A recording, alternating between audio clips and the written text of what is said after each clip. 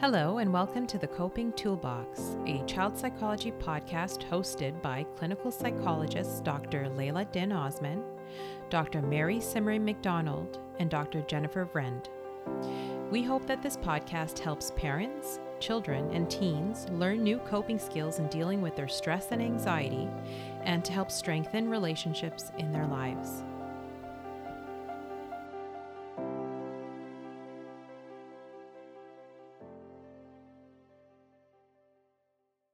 Hi, everyone, and welcome to the Coping Toolbox. I'm Dr. Jennifer Vrend, and today I'm joined by Dr. Samantha Goldwater-Adler, and we're going to be discussing an important and challenging topic.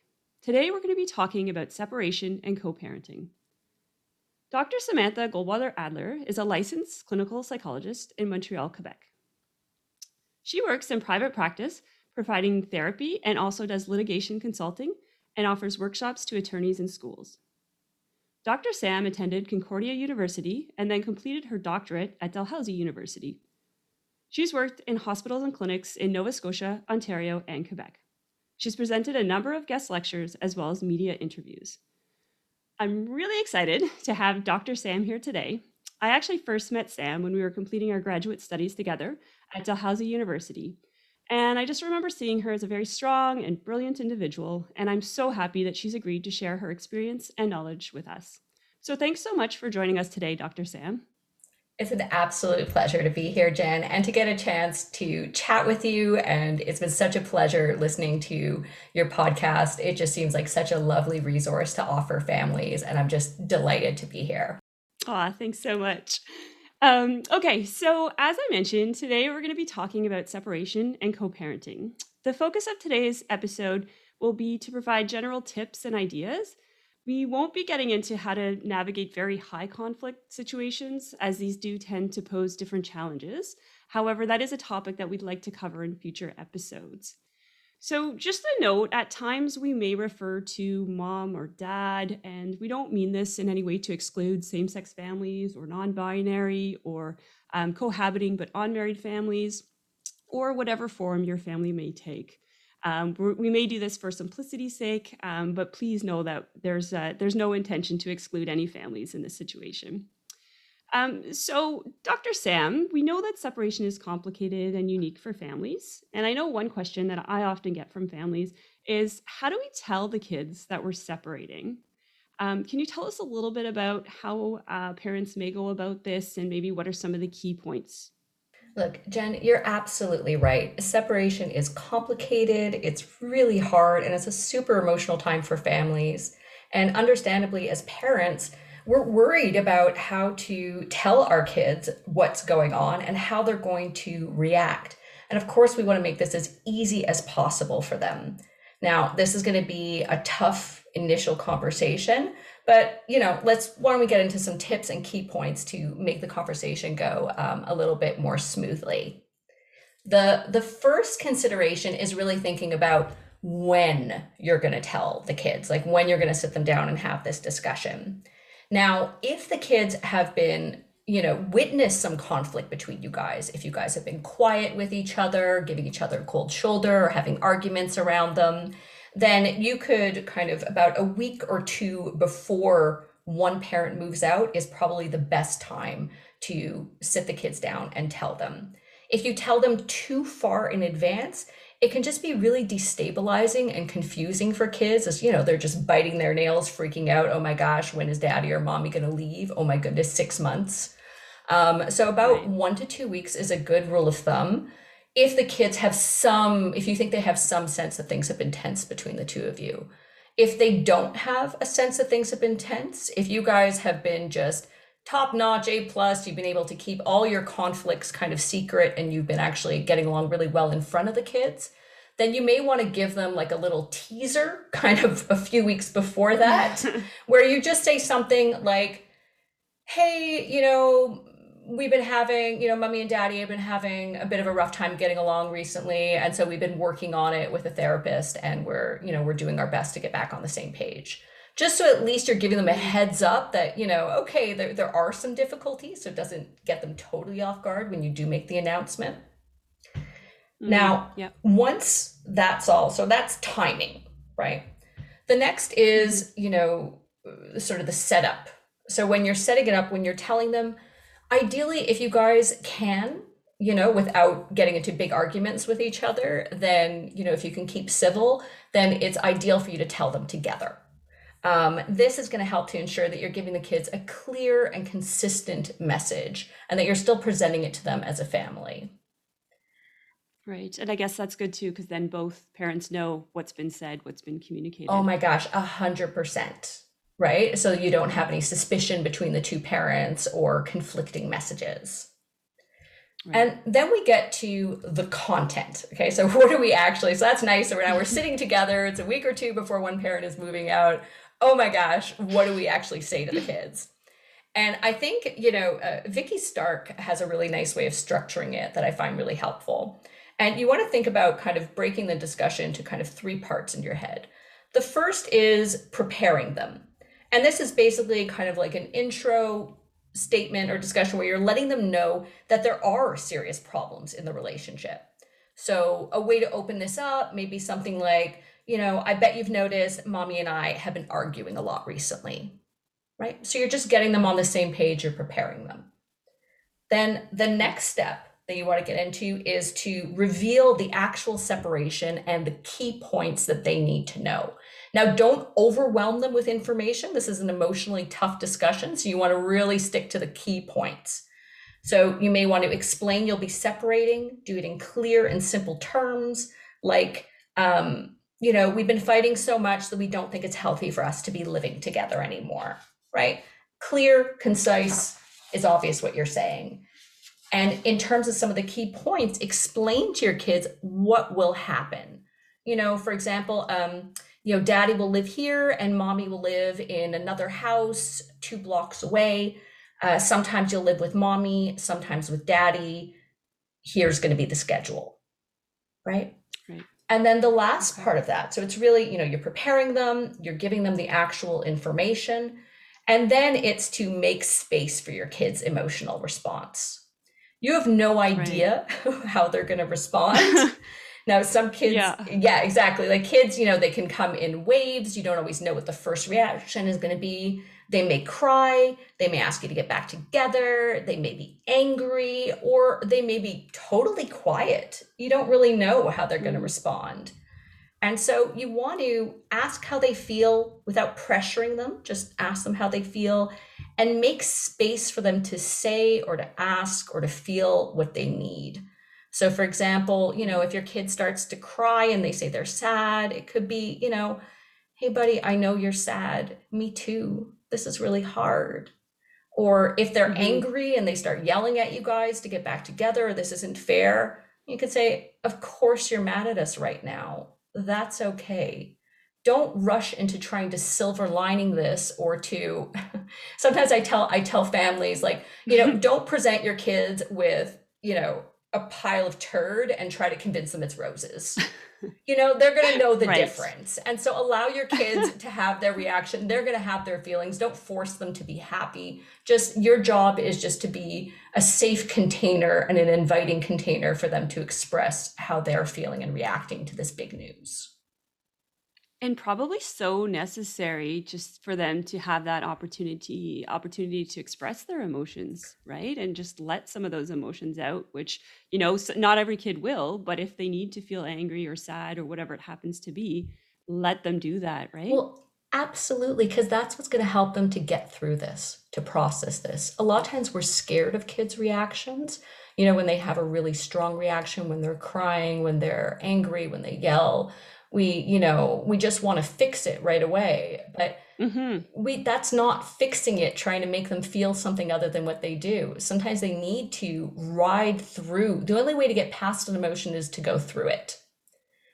And our job as parents is to allow our kids to go through it. We may have had months or even years to come to terms with the decision to split up. For our kids, they haven't had that chance. And importantly, they haven't had the control that we have. We decided to have a separation. The kids didn't. And their lives are going to be made topsy-turvy because of our decision. They have the right to have all the feelings they need to have to get through this. All right. So are there any specific things you've kind of touched on this a bit, but things that parents just should kind of keep in mind, things that they should avoid, or maybe some of the challenges that you might discuss with families in your office? That's a great question. I think one of the top most concerns that we really want to keep in mind in these conversations is preventing a conflict of loyalty, right? We want to stay as far away as possible of giving our kid any inclination that they have to be in the middle of the two of us, Right. in the middle of the conflict, or that they have to pick sides, right? Because that is shredding and annihilating for kids. And Jen, I'm going to tell you Yeah. something that I had a brilliant colleague of mine, Dr. Abe Warrenklein, had said many years ago, and it really struck me, and I find it really helped to keep that conflict of loyalty clear in my head.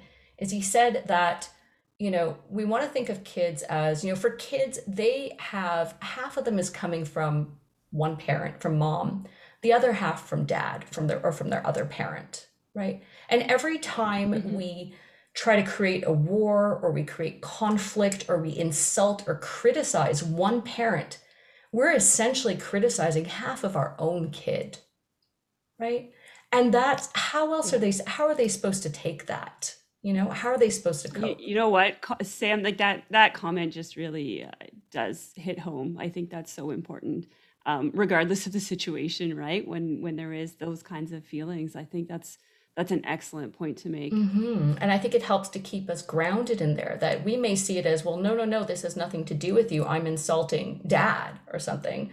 But the kid doesn't see it that way, right? For the kid, they Mm. share traits of dad. And so what are they supposed to do with that? And, heaven forbid, if you're criticizing something a trait that the kid shares with dad, then what?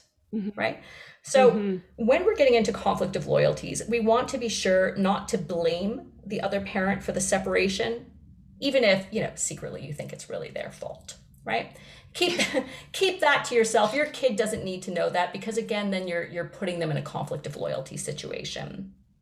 You want to Right. also give your kid kind of permission to have love and good feelings towards towards the other parent. So tell your child, and it's all the more powerful when you're telling it together, when you're both parents sitting down, when you tell your child that they have the right to have a good time with both parents, that you're glad that they have all these people that love them and care about them. Speak Mm. positively, even in the context of that coming out conversation. Speak positively about the other parent and give the child freedom to do the same. And finally, right, this is one where it gets a little bit tricky, is, the negative details, like why you guys are separating, right? Now, on the Hmm. most part, you should default to kids don't need to know, right? They don't need to know Right. about your sex life. They don't need to know about your inner arguments. They don't need to know how annoyed you are at your father-in-law or mother-in-law. They don't need to know any of that information, right? Yeah. But sometimes there is certain information that they will need to know. And that's really when you disclosing the details of the breakup, it's really on a need to know basis, right? And without putting blame. So, if there's an infidelity, again, you're not going to tell your kids about that. They don't need to know that, causes a whole heck of hurt Yeah. and pain. However, if your partner, if your ex is going to be moving in with the person they had an affair with, right? And Yeah. that's where visitation is going to be going on with your kid. Well, yeah, the kid's got to have some idea of what's going on. So you really want to Hmm. give them only need to know information, and when you communicate it, do your best to communicate it as simply, matter of factly, and as without as much as possible without blame. Does that make sense? Right. Definitely. Yeah. Yeah. And just trying to think about, trying to remove a little bit your own emotion when you're speaking to your child about it, and just sort of thinking, what does my child need to know and what's going to be healthiest for my child Mm. right now? I love that you brought in your own emotions, or us as parents, our emotions in these conversations, because I have a lot of parents that will actually ask me about that, and or Hmm. sometimes they'll even get paralyzed, right? Because they want to have these discussions with their kids, but they don't know how to do it without crying, right? Yeah. It's these are tough discussions. And I think, it's important that that we have some authenticity with our kids. Again, so in the same spirit of not presenting them with a turd and telling them it's roses, right? We don't want to be having a big smile on our face and kind of giggling and eating ice cream while we're having this separation discussion, because, oh my gosh, is that going to cross those kids' wires? What are they going to do there? Right? So it's fine if we're sad when we're having this discussion, right? If it feels heavy, right? If it's if maybe even if we cry, that's okay. I think when we're thinking about expressing our emotions and how much to share with our kids, there's two principles I think are important to keep in mind. One is we can express, and this goes across, this is even outside of this discussion context, whenever we're talking to our kids, it's okay for our kids to see we're human and that we have feelings, and to express those around our kids, as long as there is no pressure, implied or, explicit or implied, that our kids are responsible for handling our feelings, right? We can have feelings, and it's our responsibility to take care of them, not our kids, right? So that's one. Mm-hmm. The other is just to be a little bit careful about anger in the context of these discussions, right? Crying, fine, right? But if you feel like if you're going to get into this discussion, you are still just bubbling over with rage, maybe you need to do a little self-care before you get into that conversation. Maybe that anger, because that anger feeds back into the conflict of loyalty.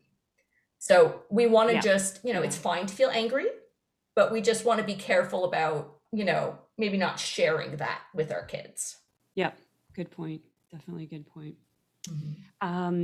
Okay, so one of the things I often talk about is I always am trying to put myself in the child's shoes and trying my best to see things from their perspective. So in the midst of all this conversation about parents separating, and the child's world is changing, what do you think might be the child's focus during this experience?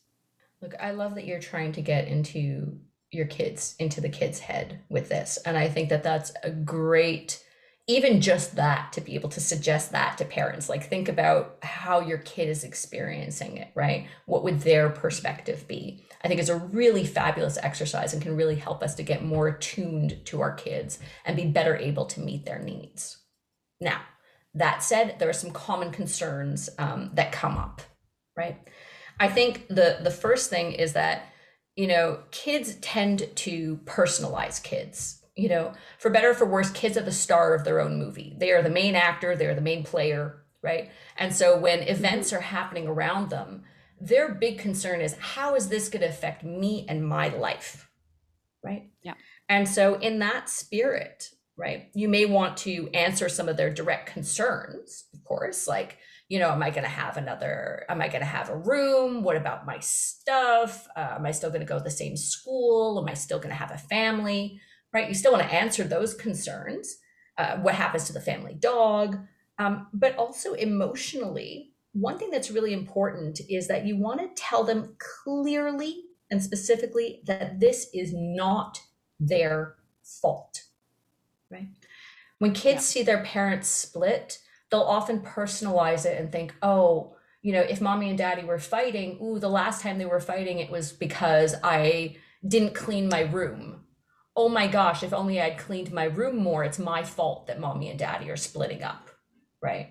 Or that mommy and mommy, or daddy and daddy, or whoever are splitting up.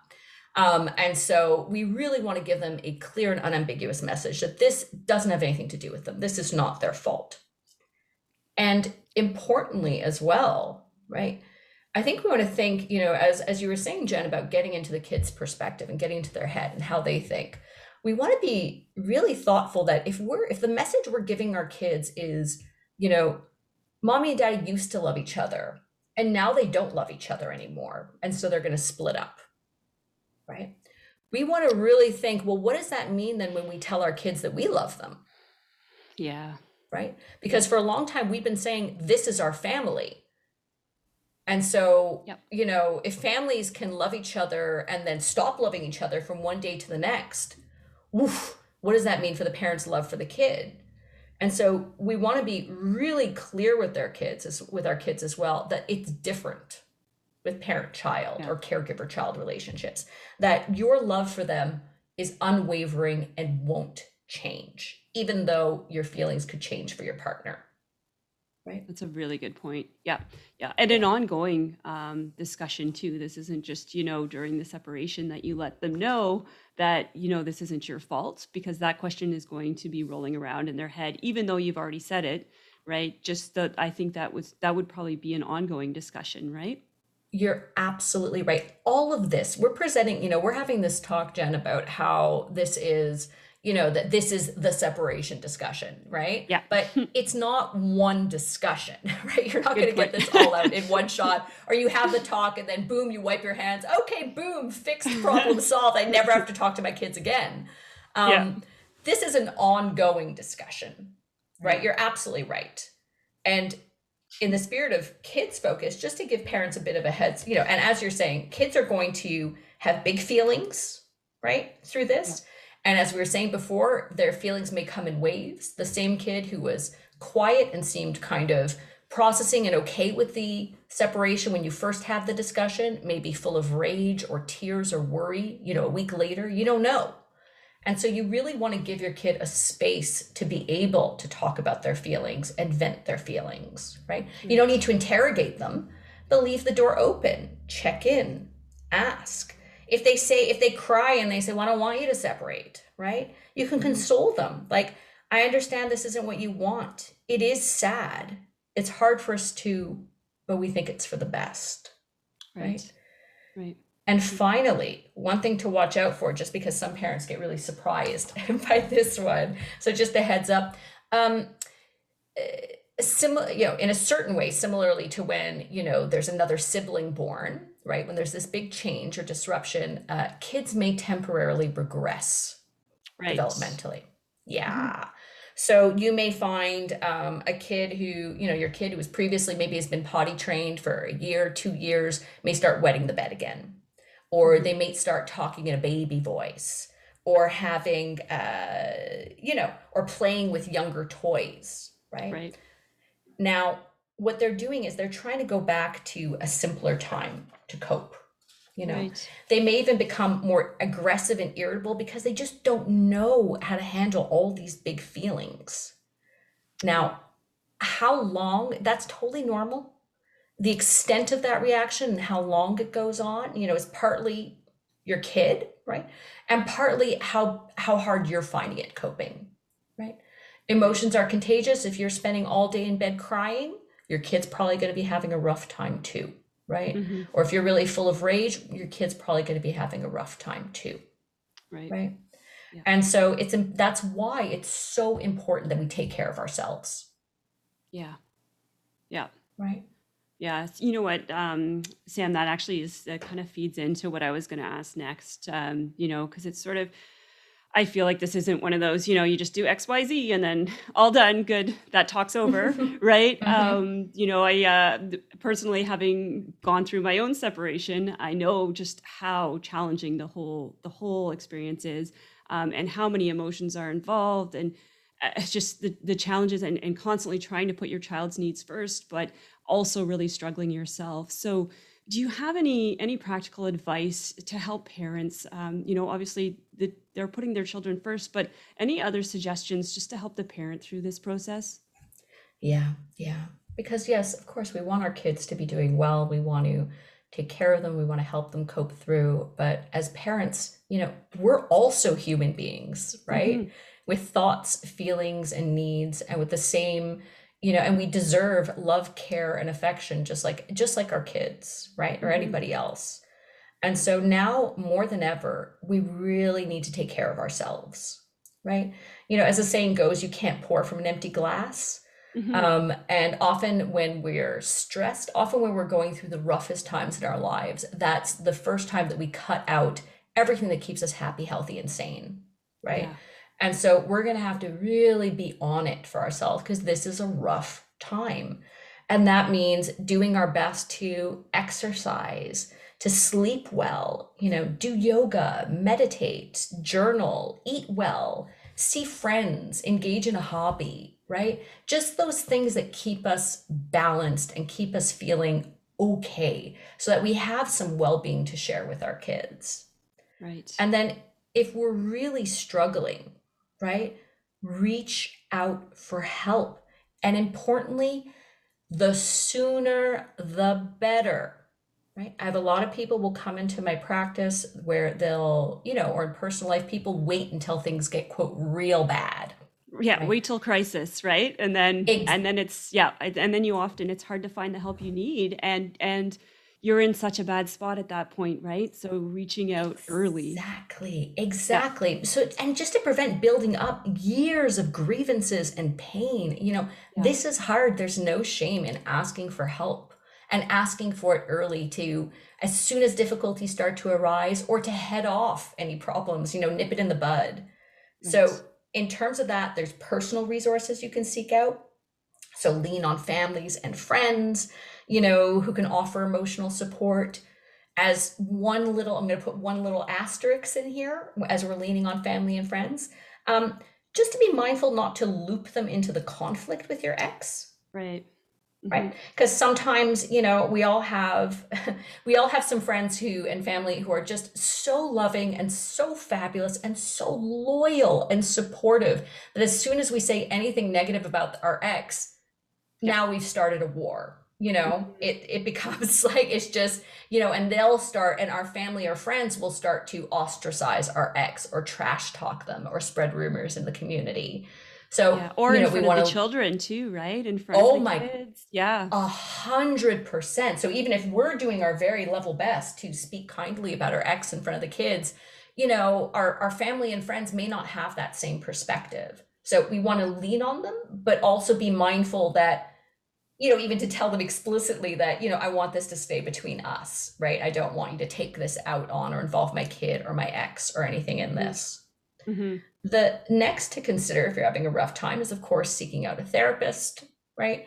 That could be a great way to be able to process some of the tough feelings that you're going through, to answer some of your specific questions, to just have the support that you need, someone who's just really dedicated to you and just you, and definitely will not be going through the community to spread Yep. rumors and talk about stuff. Yep. Yeah. and and finally, there are some professionals that are more specific for handling the issues surrounding divorce and separation. So this can be seeking out mediation or a co-parenting coach. So a mediator or a co-parenting coach to resolve practical issues before they become a bigger problem. So they can help with things like clarifying custody arrangements, roles, responsibilities, how you guys are going to communicate, what you're going to do with holidays and, pickups and Hmm. drop-offs. So if you think that some of those small details, if those are really hard for you to figure out with your ex, it may be a really good idea sooner than later to meet with a mediator or co-parenting coach to really figure those things out. For sure. Yeah, just having that objective person involved can be really helpful. Yeah. And just Excellent. prevent a load of conflict Yep. going forward. Yeah. Hmm. Okay. So, all right. Now we've kind of talked about the separation piece and kind of, and like we said, that's ongoing. This isn't just like a one conversation done, wipe our hands clean. But Hmm. what about the next steps? So let's talk a little bit. So the parents have discussed the separation. Now they're moving into the co-parenting after separation. And I know this doesn't necessarily happen overnight, but what might be some of the challenges encountered and things to prepare for? Obviously, there's a lot here. So maybe we can first talk about the practical items and then shift more into the emotional stuff. So, what are some of the practical items to consider?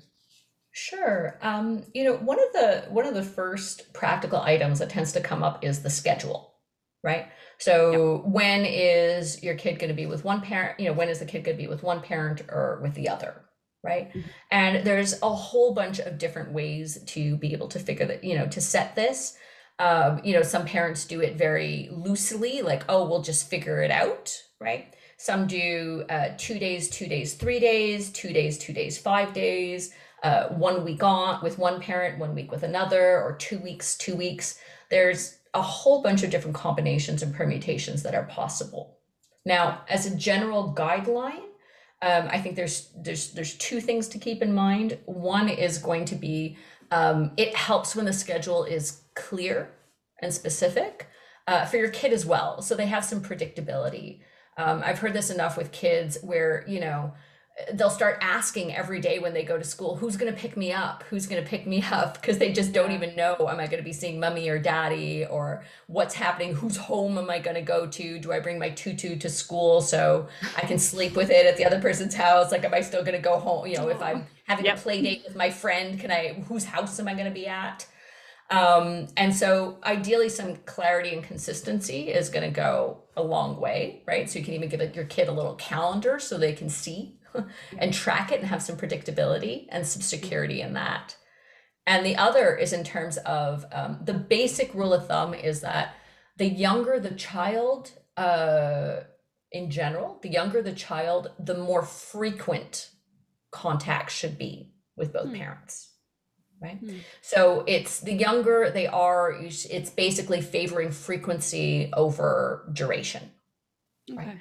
And part of that is because of their kids' sense of object permanence and everything else, and their attachment relationships. For a baby, for example, you can't have 2 weeks with a baby, right? Yeah.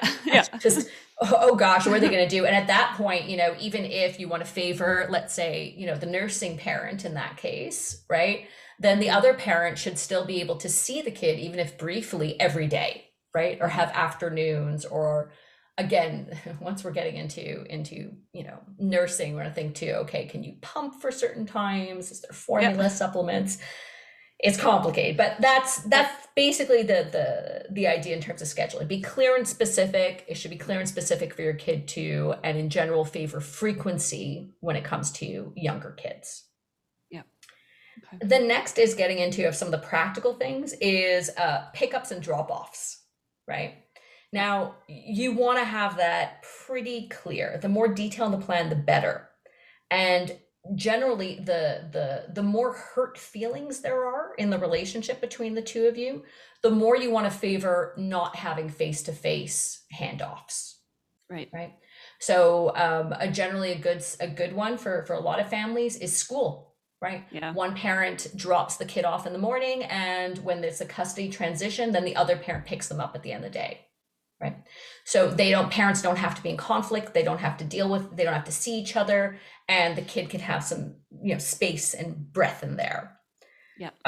The other, to avoid a conflict of loyalty when it comes to pickups and drop-offs, is, make them easy. Like, definitely do not tell, it sounds sweet to tell your kid, oh, I'm going to be so sad and lonely when you go stay with mommy. I'm going to just be miserable. I'm going to be crying myself to sleep. I'm going to be counting the days until you come back. And that sounds really lovely, loving and sweet. But, back to your point, Jen, and thinking of the kid's perspective, have you just put a weight on your kid? Oh my gosh. Yeah. Now, so instead tell them you hope they're going to have a good time. Like, have fun. Okay. Like, I can't wait to hear what you did when you get back. Right. Mm-hmm. Yeah. Importantly too, do not interrogate your child when they come back. Right. Yeah. So not like, what did you do? What did you do at daddy's? Who did he see? Was he picking up the phone? How often was he on the computer? Did you watch Teen Titans? Did he make you play any video games you should have been playing? When did you do your homework? Did he make you clean? How long did you brush your teeth? Yeah, I'm getting stressed out just hearing this. I'm getting stressed out just saying it, right? And so, no, this isn't, we shouldn't be shining a light on our kid's face and putting them, in a chair or something like that and asking them, ask them as though it's a police interrogation.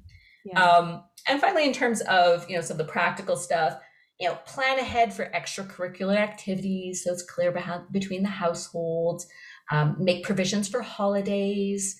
And this is an interesting one because this is one, again, where there's going to be a bit of a potential conflict is between consistency and acceptance, right? Mm-hmm. So ideally, you want to have some consistency between the households in terms of the rules, right? That's going to make things a little bit easier. If you have one home where you can watch TV for 12 hours a day and the other home where you have to be doing, nonstop chores and everything is strictly regimented and you have, it can be tough on your kids. So ideally you want some consistency there. It doesn't have to be exactly the same, but as much as possible. Yeah. However, right, that's the ideal. Yeah. And the truth is that we don't have much control over what's Mhm. happening in the other household, right? And I have a lot of families will come in, a lot of parents in particular will really get agitated saying something like, well, we have a rule in our household that it's, 1 hour of screen time on the weekend and nothing else. But at the other home, they get to play video games for 3 hours and, and they're just ready to call the lawyers and start a war, right? Yeah. So whew, we want Yeah. consistency within reason. Recognize our kids are actually pretty good, most, at least most neurotypical kids, most Mhm. are pretty good at being able to deal with inconsistency between environments. They know that they're going to have to behave differently at school than they do at mom and dad's, than they do at a birthday party, right? Mhm. And then they do at the park. So it's not the end of the world if the rules are a bit different. If we are trying to figure out what to get into and where to kind of insist on some consistency, I think it's helpful to really think about, to really prioritize your concerns, right? If it's a safety issue, then yes, absolutely, you deal with that with your ex, you figure it out, right? Yeah. If it's a philosophy difference, Yeah. Yeah. pick your Yeah. battles, your kid will figure it out. Yeah. For sure. For sure. Mm-hmm. Okay. Well, let's. It's funny, because I'm kind of what we're talking about, like the practical and the emotional, and obviously this is all linked together and all tied together, which is part of what Mm-hmm. makes this so hard. But we've been talking about some of the practical stuff. What about switching gears and talking a bit more about the emotional stuff? When we're talking about the co-parenting side of things. Right. Absolutely. Look, of course, as you brought up before, we really want to put our kids' well-being first. So, whatever our big feelings are, we want to be able to put them aside and really focus on when we're making decisions, when we're communicating with our ex, what is in our child's best interest, right? Hmm. It's about our kids' happiness, stability, and future well-being. And so, when, and this may sound like an obvious thing to say, but it's important to really think about it, right? Decisions that concern your child should be based on your child's needs and not to spite your ex, right? Yeah. So Yep. if you're saying, I find one really good kind of practical tip that I've noticed comes up a lot in session is that if you find yourself saying something like, it's not fair, there's a really good chance you're stuck in your own concerns and not your child's. Yeah. Right. And so if you're like, well, but it's not fair that they get, the extra afternoon and they or that they have to, whoa, okay, now this is about you. Yep. Right. And, the next is also that all that said, we're saying, prioritize your kids, put your feelings aside to focus on theirs. But that said, of course, it's okay to have your own feelings. You may be pissed off and hurt, and that's fine. It's just, you want to be able to give yourself a safe place to vent those big feelings away from your kids. Yeah. So be mindful that little kids have big ears, right? And so as you're processing your difficult feelings, you may think that they're, they're busy playing, they're playing on the floor, they're playing a video game, or they're in the other room. They can't hear what I'm saying to, my friend or to my parent or to my confidant, right? Mm-hmm. Oh no, they can hear. They're picking it all up, right? So we can process all those big feelings, but be really mindful that kids can hear and be mindful of what we leave lying around. Some parents, they'll write out that angry email and then they leave it open on the family computer or on their computer, or they have their text exchange that may have turned a little sour with their ex. And then, the kid goes to play a game on parent's phone and then boom, all of a sudden they're in your texts and they're seeing everything there. So you have the right to have your feelings and to process those feelings and just be really mindful to that it be in a safe space away from your kids as much as possible. Yeah. The next, of course, is, and this is one that I love coming back to, is keep children away from our grown-up worries and resentments. Now, grown-up worries are things like child support, court, dating, sex. We can get our own, support about these issues from other adults, but we don't talk about them in front of or with our kids. They just don't need to know about your lawyer bill, right? Yeah. They don't need to know that. That's not their business, right? And importantly in there, kids have the right to worry about kid problems, like homework, like friends, like a teacher they don't like, right? And they have the right to be free from these big adult worries and concerns. Definitely, Right? Yeah. And a couple more details. There's so much to get into here, Jen. Yeah. But a couple of things. One thing I brought up before is, of course, not to use. Don't use your kids as messengers, right? A lot of times, when parents can't get along, they'll put their kids in the middle and they'll say, "Okay, tell your mom, ... Tell your dad, ... Or tell your dad that you don't like having a 9 p.m. bedtime because then you wake up too cranky." Right? Yep. What? Why does your kid need to say that? Right? Don't put them in the middle. Don't make them messengers. Yeah. And finally, in the spirit of, not saying negative things about your ex, right? I'm going to add in one other detail in there, right? Of course, don't say negative details about your ex. However, if your ex is dating somebody else or is remarried, they are included in that. You may think that this new person is a hussy or is a jerk or is, a corporate, jerk or something, whatever it is, right? That's none of that's not to share with your kid, right? Yep. So you want to continue, you don't want your kid to feel again that they have to choose sides in any way, manner, shape, or form, even when it comes to the step parents or whoever the other parent is dating. So you want to continuously communicate that you're glad that the child has a bunch of people who love them, and speak positively about the other parent and the step parents, and give your kid the freedom to do the same. Recognize that whoever the step parent is there, right, that you may not like that situation, and it's in your child's interests to have, this is just another adult who loves them and who has eyes on them and who's helping to take care of them. So in the end, this is in your kid's interest, right? Yeah. It's a tough mental place to put yourself in to actually see that, but it's helpful. I'm just going to plant that seed. Yeah. See what happens. Definitely. Okay, so obviously this works best when we communicate well with our former partner or ex, which obviously can be very challenging during a separation. What about ideas for improving communication with a former spouse? Yeah, Jen, you're absolutely right. We do need to communicate, as much as we may not want to, if we share a kid or share several children, then yes, we do still need to communicate with our ex. And the goal is really to establish conflict-free communication. So we want to think of really what's going to work best between us. A lot of parents will have a parenting journal that they send back and forth kind of with the kid, right? Or communicate by text or by email. Some parents are able to communicate by phone or with direct communication, but usually that's when feelings are a little bit more settled and you're a little bit more on the same page. So written communication is usually favored. I'm going to say a journal or an email is generally, not necessarily, but often preferable to a text, because unfortunately, we have the tendency with text to respond impulsively. Yeah, good point. It's too quick and easy to send a text message. Right. And so if we're going to communicate in writing, which again tends to be less charged, then probably email or a written journal. Okay. And, the other thing that's important when we're thinking about communicating with our ex is we really keep the focus on our child.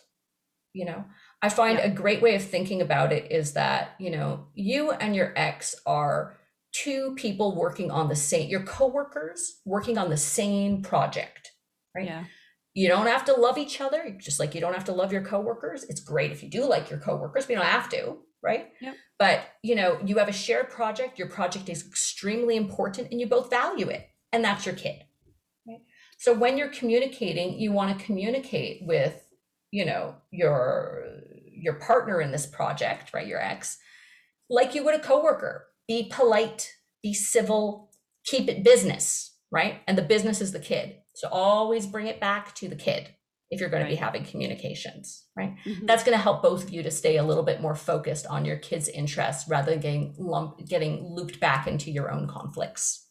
Yeah, and avoiding the little digs and that kind of stuff that tends to happen. And yeah, I think that makes a lot of, Mm-hmm. I like that analogy. Yeah.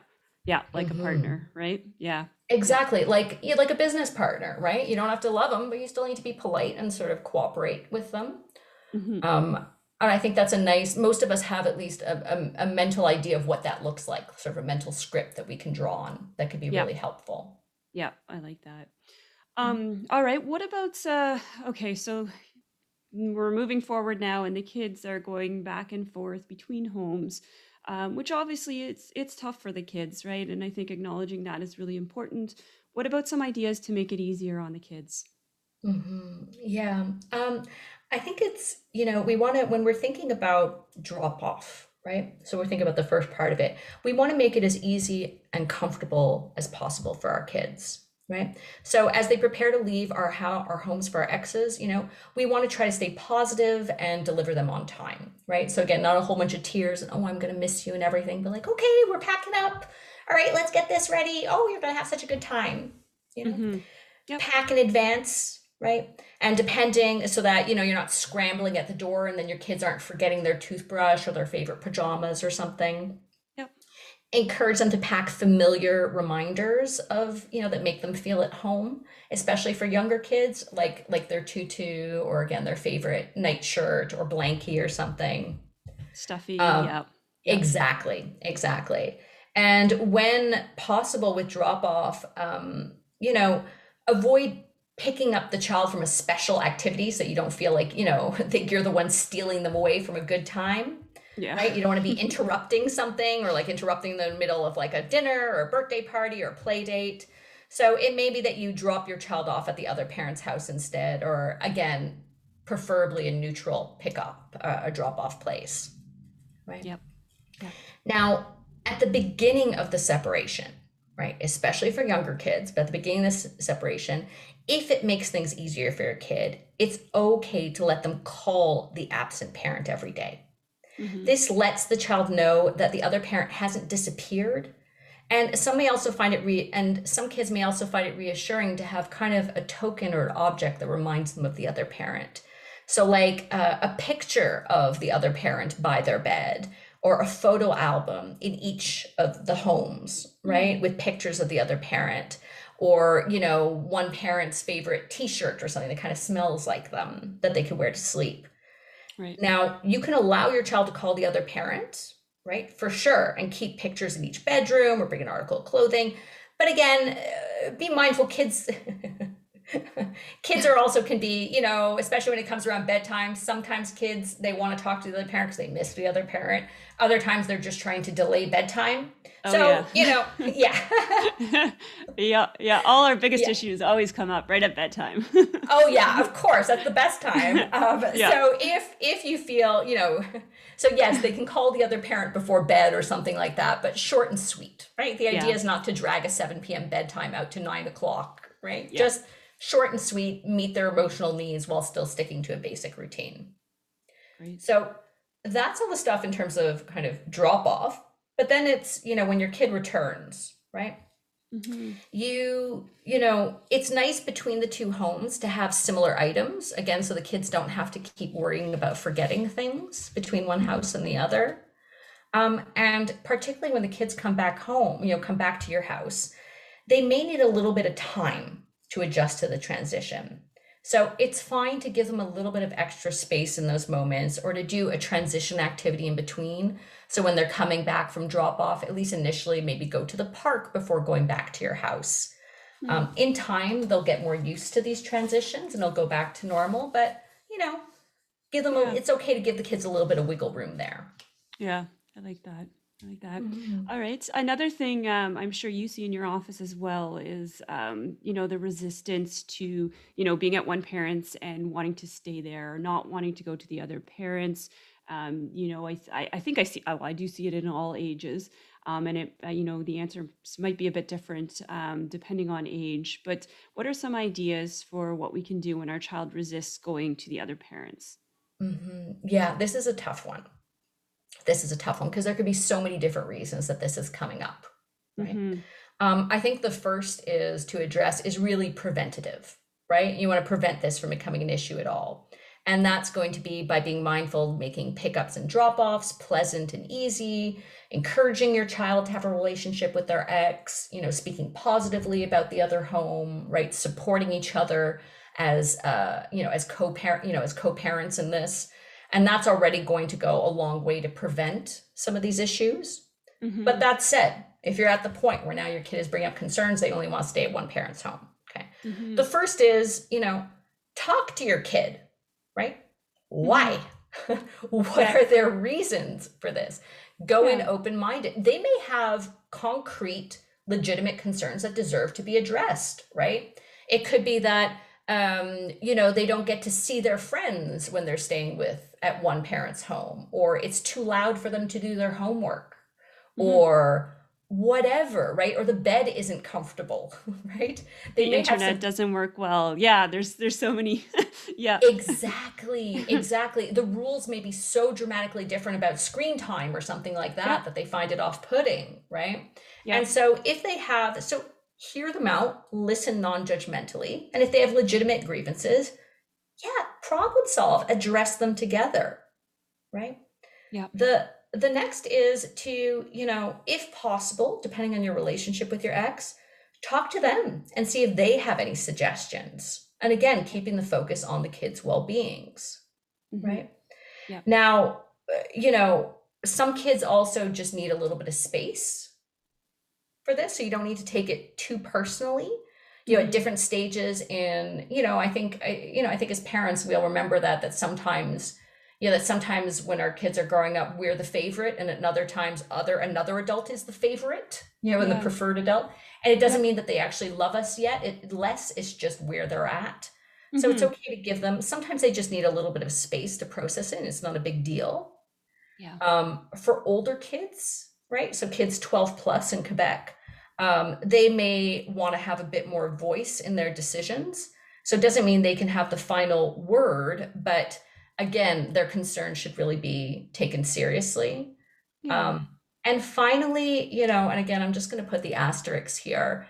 If this is a sudden change, if the kid starts talking in black and white terms about the two households, if the kid is bringing up things like that are grown-up concerns, right? Well, I don't want to stay at mommy's because she's not up to date with child support payments. Oh gosh. Yeah. Or I don't want to stay with daddy because daddy cheated on mommy when they were first dating. Like, oof. Yeah. Right? If it's things like that, that's when you probably want to go seek professional help. Go seek a psychologist. There may be something else going on there. Yeah. Yeah. Anything else to add to that, Sam? Just around maybe things to avoid, just when our kids are being resistant to either going to the other parent's house or coming to stay at our house? Yeah. A couple of them I'll just, I mentioned before, but I'll just kind of briefly come back to them because they're really important. They come up a lot. One is to avoid using the child as a messenger between the homes, right? Tell daddy this, tell mommy that. All this does is it creates a really unpleasant environment, and it teaches children that adults are immature and they can't talk honestly and directly with each other. Right. And all kids learn is that I'm the grown up in the room and my adult, my parents are just toddlers. Right. And we don't want to give that message to them. Right. Yeah. The next is kind of that interrogation, that the I spy. Right. Your kids are not your secret spy. So don't ask them to report on what's happening in the other parent's home or with the step parent. It's destructive. It's uncomfortable. Your kid doesn't like it. And your kid knows what you're doing. Right. Yeah. So don't do that. If your kid comes back with a gaping wound or something like that, well, ask, right, what's going on. If there's a safety concern, then fine, interrogate. But beyond that, keep it light and sweet. You can ask the kid what's going on, let them share as much or as little as they want, and ideally celebrate their good times as much as possible. Yeah, I like that. Yeah, this one's cute, kind of, weekend fun time daddy, or like mommy Santa Claus.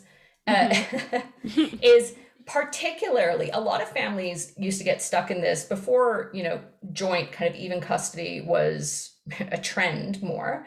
There are a lot of families would get stuck in this where you'd have, let's say, one parent would take the kids for the weekends and the other parent would keep them on weekdays, right? Yeah. And what happens then, right? So let's say it's, let's say it's dad keeping the kid for the weekdays, right?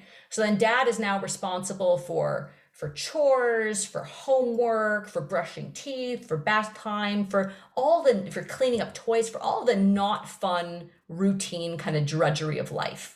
Right? And then mom swoops in on the weekend. Hey, let's go to a movie. Let's get ice cream. Let's go to the beach, right? And returns the kid on Sunday night, unwashed, not having done their homework, and just, high on sugar with chocolate around their mouth.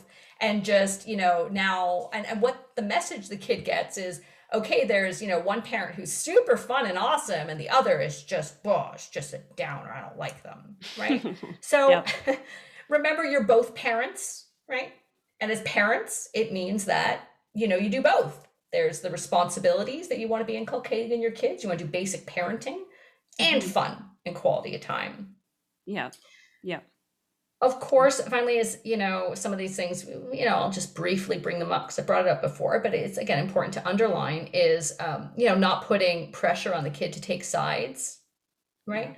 Is going to be really important. And that includes, unless your kid is opening the discussion, don't initiate a discussion with, well, what custody arrangement would you like?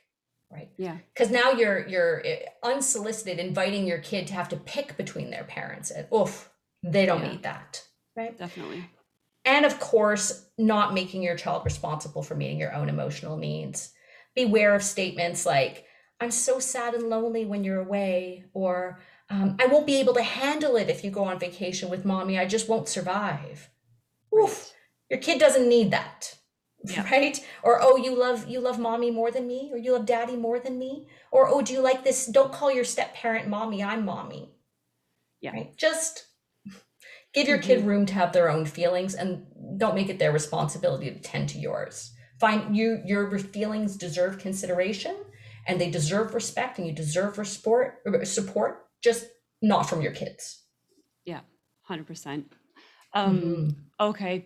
Well, you know what? This is all of these things have been so helpful. I'm just, as we're wrapping up here, do you have a couple of maybe final thoughts or takeaways for people that have been listening? Maybe a few last points that you want to make or summarize here? Yeah, sure. I think there's, if I could think of sort of three takeaways, from this discussion, what are important things to keep in mind? One, and I've come back to this isn't going to be a surprise, is no conflict of loyalties. Don't place your kids in the middle. Make it as easy as possible for your kids to have a loving and happy relationship in both households. They deserve to have as many loving and caring adults in their lives as possible. Right? The next, of course, is that to let your kids know that, you love them, that you care about their feelings. This is going to be a rough time for them, and they're going to need your support and time and love to kind of get through it. And finally, is to really recognize that your kids benefit when you guys are co-parenting effectively. That means that they have two adults that are dedicated, that are bringing different ideas and perspectives in their best interests and to help out. And whenever we're trying to think with our ex of, there's this thing that they're doing that I really don't like, and I really want to, start a fight with them, or I really want to get into this with them, right?